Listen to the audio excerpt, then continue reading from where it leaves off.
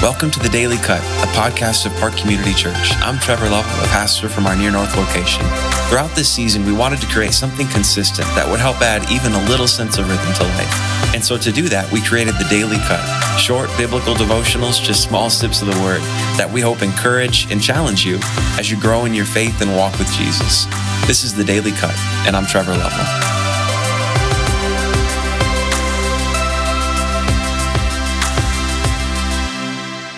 All right, it's good to be with you all. I hope you're doing well, and happy Memorial Day, right? Today, on this Monday, we are setting the theme for the rest of this week. We are starting the week series together, and I'm excited to say that this time around, we're going to be spending the week exploring the book of Proverbs, right? Not so much in the sense of exploring the general structure as a whole and trying to get a feel for the whole book, but what we're trying to do is just to kind of dive right into the deep tracks, to the middle section of the book, chapters 10 through 29, and kind of cherry pick different proverbs that are within there, these short, pithy sayings containing wisdom, and to teach from those. Right, which honestly isn't the easiest thing to do in the world. Teaching from Proverbs is a little bit of a challenge. And so, but the thing is, it's always exciting to try something new out, to take on a new challenge that you haven't done before, stretch yourself a little bit. So that's what we're actively trying to do this week as we go through Proverbs. And so I hope you enjoy the ride, and hope we're all better at the end of it. So let's jump into it. Today, we're looking at Proverbs chapter 13, verse 18. And we're going to take just that single proverb and center our time on that. And so I'll read that for us now. Proverbs chapter 13, verse 18. It reads like this: "Poverty and disgrace come to him who ignores instruction, but whoever heeds reproof is honored." Right? And that's it, just that single line. Poverty and disgrace come to him who ignores instruction, but whoever heeds reproof is honored, right? Just that sentence. So let's jump in with that, right? We see first off that this verse has two lines within it. It's a sentence, but it's broken up into two halves, right? That are working together by way of contrast. In the proverb itself, it's making its point that way through contrast, right? The contrast is what shows us the meaning. And so we see in the first line that the person who ignores instruction is met with poverty and disgrace. That's the situation they wind up in because they ignored instruction. It's a causal relationship. In these words, poverty and disgrace, right? The first one, poverty refers to wealth, to the absence of monetary resources, someone who is in material need. The second word, disgrace, refers to a person's social standing, right? And disgrace is a person who doesn't have respect. Doesn't have respect in the sense of the respect of others in a social meaning, in a social setting, that kind of sense. And so the result of ignoring instruction, what we see from these two words, of the result of turning a deaf ear to feedback, right, and to well-meaning criticism, is that you end up there, right, in poverty and disgrace. That's the first line. And then in the second line, we're given the outlook for what happens to a person who does listen to instruction, who can take and who does take and receive feedback. And this is what it says: "But whoever heeds reproof is honored," right? And that word honored, it corresponds most closely to the word disgrace, right? As the opposite of that. And it has that sense of social respect. The person who listens to and accepts feedback isn't disgraced, but they're honored instead, right? It's the opposite of that. And so, but also because of the contrast this proverb puts between these two lines, right? It also makes sense to say that the honor also has a material aspect that plays into it as well. And so this one word honor kind of corresponds to the opposite of both poverty and disgrace, right? And so the poverty and disgrace comes to those who ignore instruction, who can't take feedback, but whoever heeds reproof, right? Whoever can accept and grow from it is honored, right? The opposite of poverty and disgrace. That's the basic message of the proverb. And just a quick caveat, right? With these proverbs, they're general instructions for how to live with wisdom in God's world, right? They're not always promises that if we do these things, this will happen. But they're probabilities that if we base our lives around these things, there's a good chance that these things will bear out for us, right? And so just a quick caveat there, that they're probabilities more so than promises. But maybe you're listening, right, and you're thinking, okay, so the proverb is saying, right, poverty and disgrace come to him who ignores instruction, but whoever heeds reproof is honored, right? But what about feedback and criticism that just isn't helpful? Right? What does this mean for that? For what about What about feedback that's not trying to be helpful, but that's just hurtful? Right? Isn't there actually some feedback that we should just disregard? Isn't there some criticism that really is just best ignored, right? How do we take this and actually apply it to the real feedback and the real criticism that we receive throughout our lives? And I think the answer to that initial question is that yes, right? Not all feedback is created equal. And some honestly just really isn't worth the time or the energy.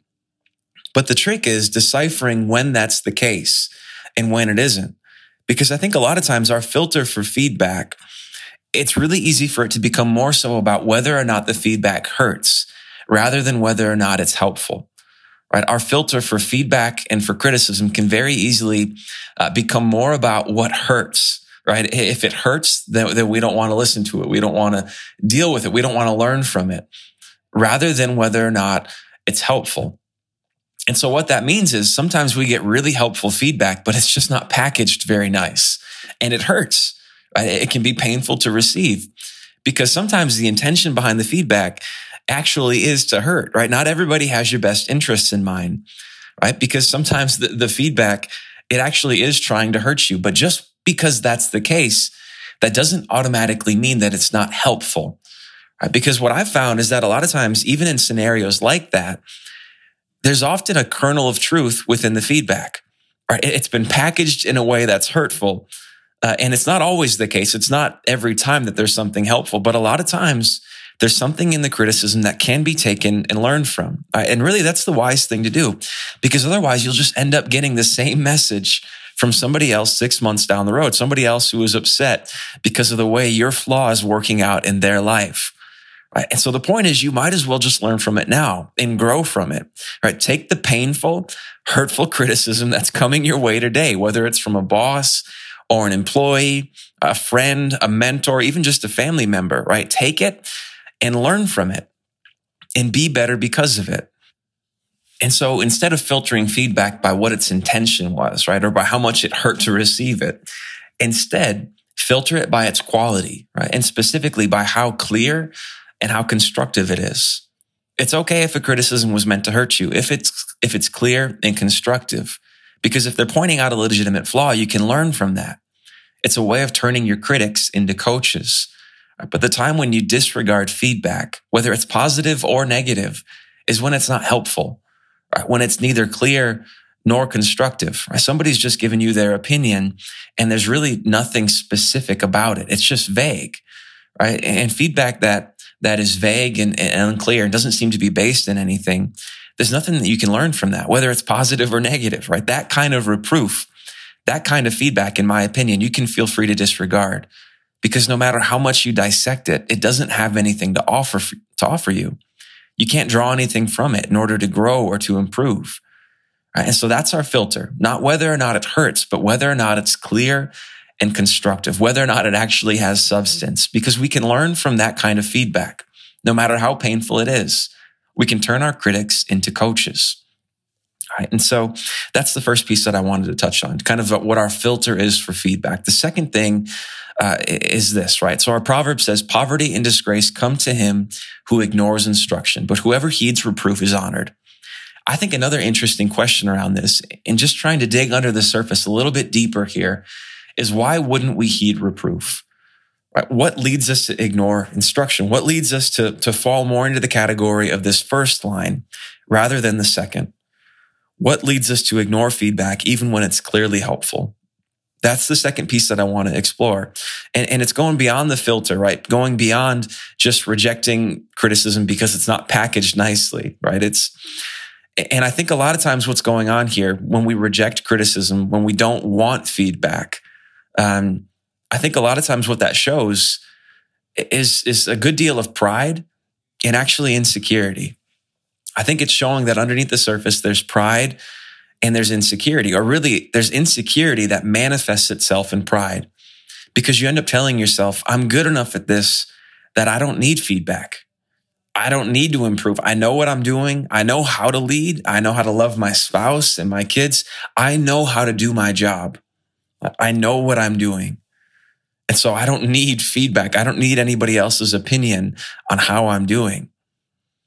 But what that is, that refusal to listen, it seems like arrogance, and it is, right? There's a piece of it that is arrogance, but it's not just that. Because when it comes to pride and arrogance, the other side of that coin is always insecurity. It's fear. Right? The person is afraid to see their flaws. There's a fear around acknowledging their own shortcomings. And that's something that we can all fall prey to, a fear of failure.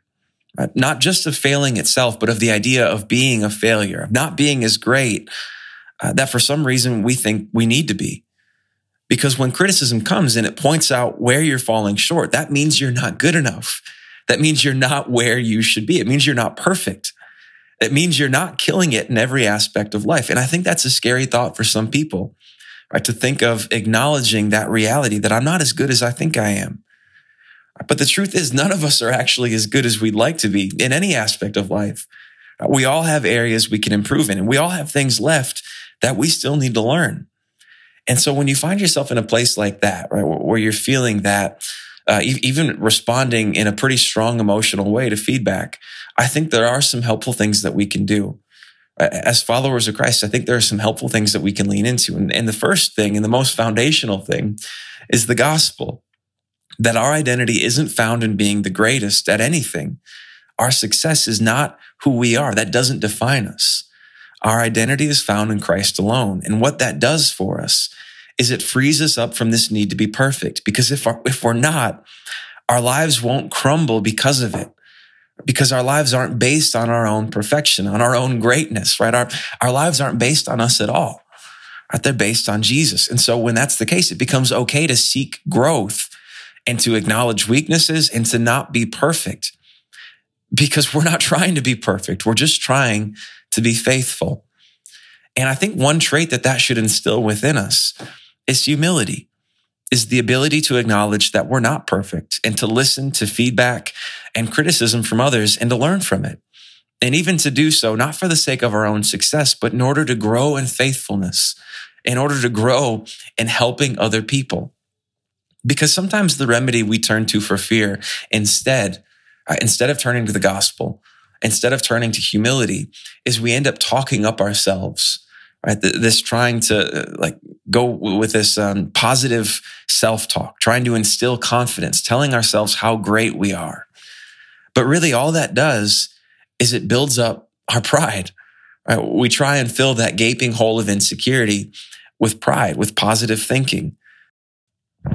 But the thing is, right, it can't ever fill that hole. And it just ends up making the problem worse. And so really the remedy isn't just more positive thinking. It's not trying to fill that hole with positive thoughts, with instilling our own confidence, right? It's what the actual remedy is the gospel, right? It's a grounded humility that comes from the gospel. Because when we have that, feedback isn't so scary. And we can take it and we can work it through our filter. We can discard that which isn't helpful. And we can take that which is, and we can learn from it, right? Even when it's hurtful, we can grow from it and we can become better because of it.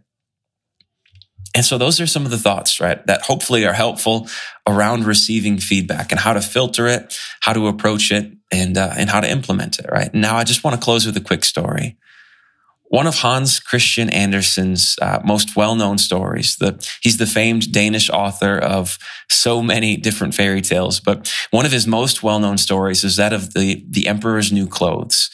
And in that story, there's this emperor who loves clothes more than anything. And there's these two swindlers who come into the city, and they know this about the emperor, and they actually take advantage of it, right? Because they make their way in and they weave a reputation for themselves about the city, that they're able to create the most beautiful clothes in all of the empire.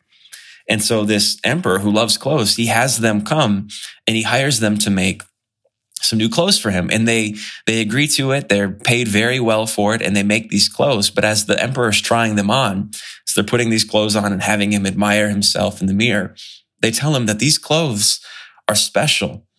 And you can only see them if you're fit for your post or your role in life. Like if you're competent, then you can see the clothes and you can admire how beautiful they are. But there's a trick with these clothes, right? Where if you're unfit for your role in society, if you're incompetent for your post, then these clothes are invisible to you and you can't see them at all. when what's actually happening in the story is there aren't any clothes at all. Right? They're just making up a lie and they're tricking the emperor. And so, but the emperor, he falls for it. And he's not wanting to admit that he's unfit for his post. He's not trying to admit that he's incompetent as emperor. And so what he does is he pretends to see these clothes in the mirror and to admire how beautiful they are, when in fact, he's standing before them naked. And that's what he actually sees, because there aren't any clothes, but he's pretending to see them. And so as the rest of the story goes on, the king or the emperor is showing off these clothes to different people within the city, within the empire. And eventually there's this huge parade that the emperor has to show off his beautiful new clothes in front of the entire city. Right. And everybody can see this glaring and obvious fact that the emperor has no clothes on. But nobody wants to say anything because they're afraid of what it will mean for them. And so everybody just keeps silent as the emperor is parading through the city in front of everybody, just completely naked, showing off his new beautiful clothes that aren't even there. And then in the midst of the parade, what happens is a child sees him and cries out in front of everybody while they're all talking and admiring the clothes that aren't there. The child cries out, but he isn't wearing anything at all. And I think that illustrates our proverb pretty well, right? That poverty and disgrace come to him who ignores instruction, but whoever heeds reproof is honored. It's not that the emperor didn't listen to feedback that came his way. It was that no feedback came, right? When you live in a world without feedback, where nobody is willing to call out your shortcomings, where nobody's willing to be honest with you and tell you that which is glaring and obvious, you end up in the same place as the emperor, in public disgrace, right? And if we don't start listening to the feedback that we receive today, that's where we'll be. Right? Because if we stop listening to the feedback and the criticism that people offer us, pretty soon that well dries up and we're left in the same space, in the same type of place as the emperor. And so the point is, even if it hurts, even if it's not packaged nicely, accept the criticism that comes to you today and learn from it. Because whoever heeds reproof is honored. And honor is a whole lot better than disgrace. Thanks for listening today. I hope you're doing well. We'll be back tomorrow with another short devotional, so stay tuned.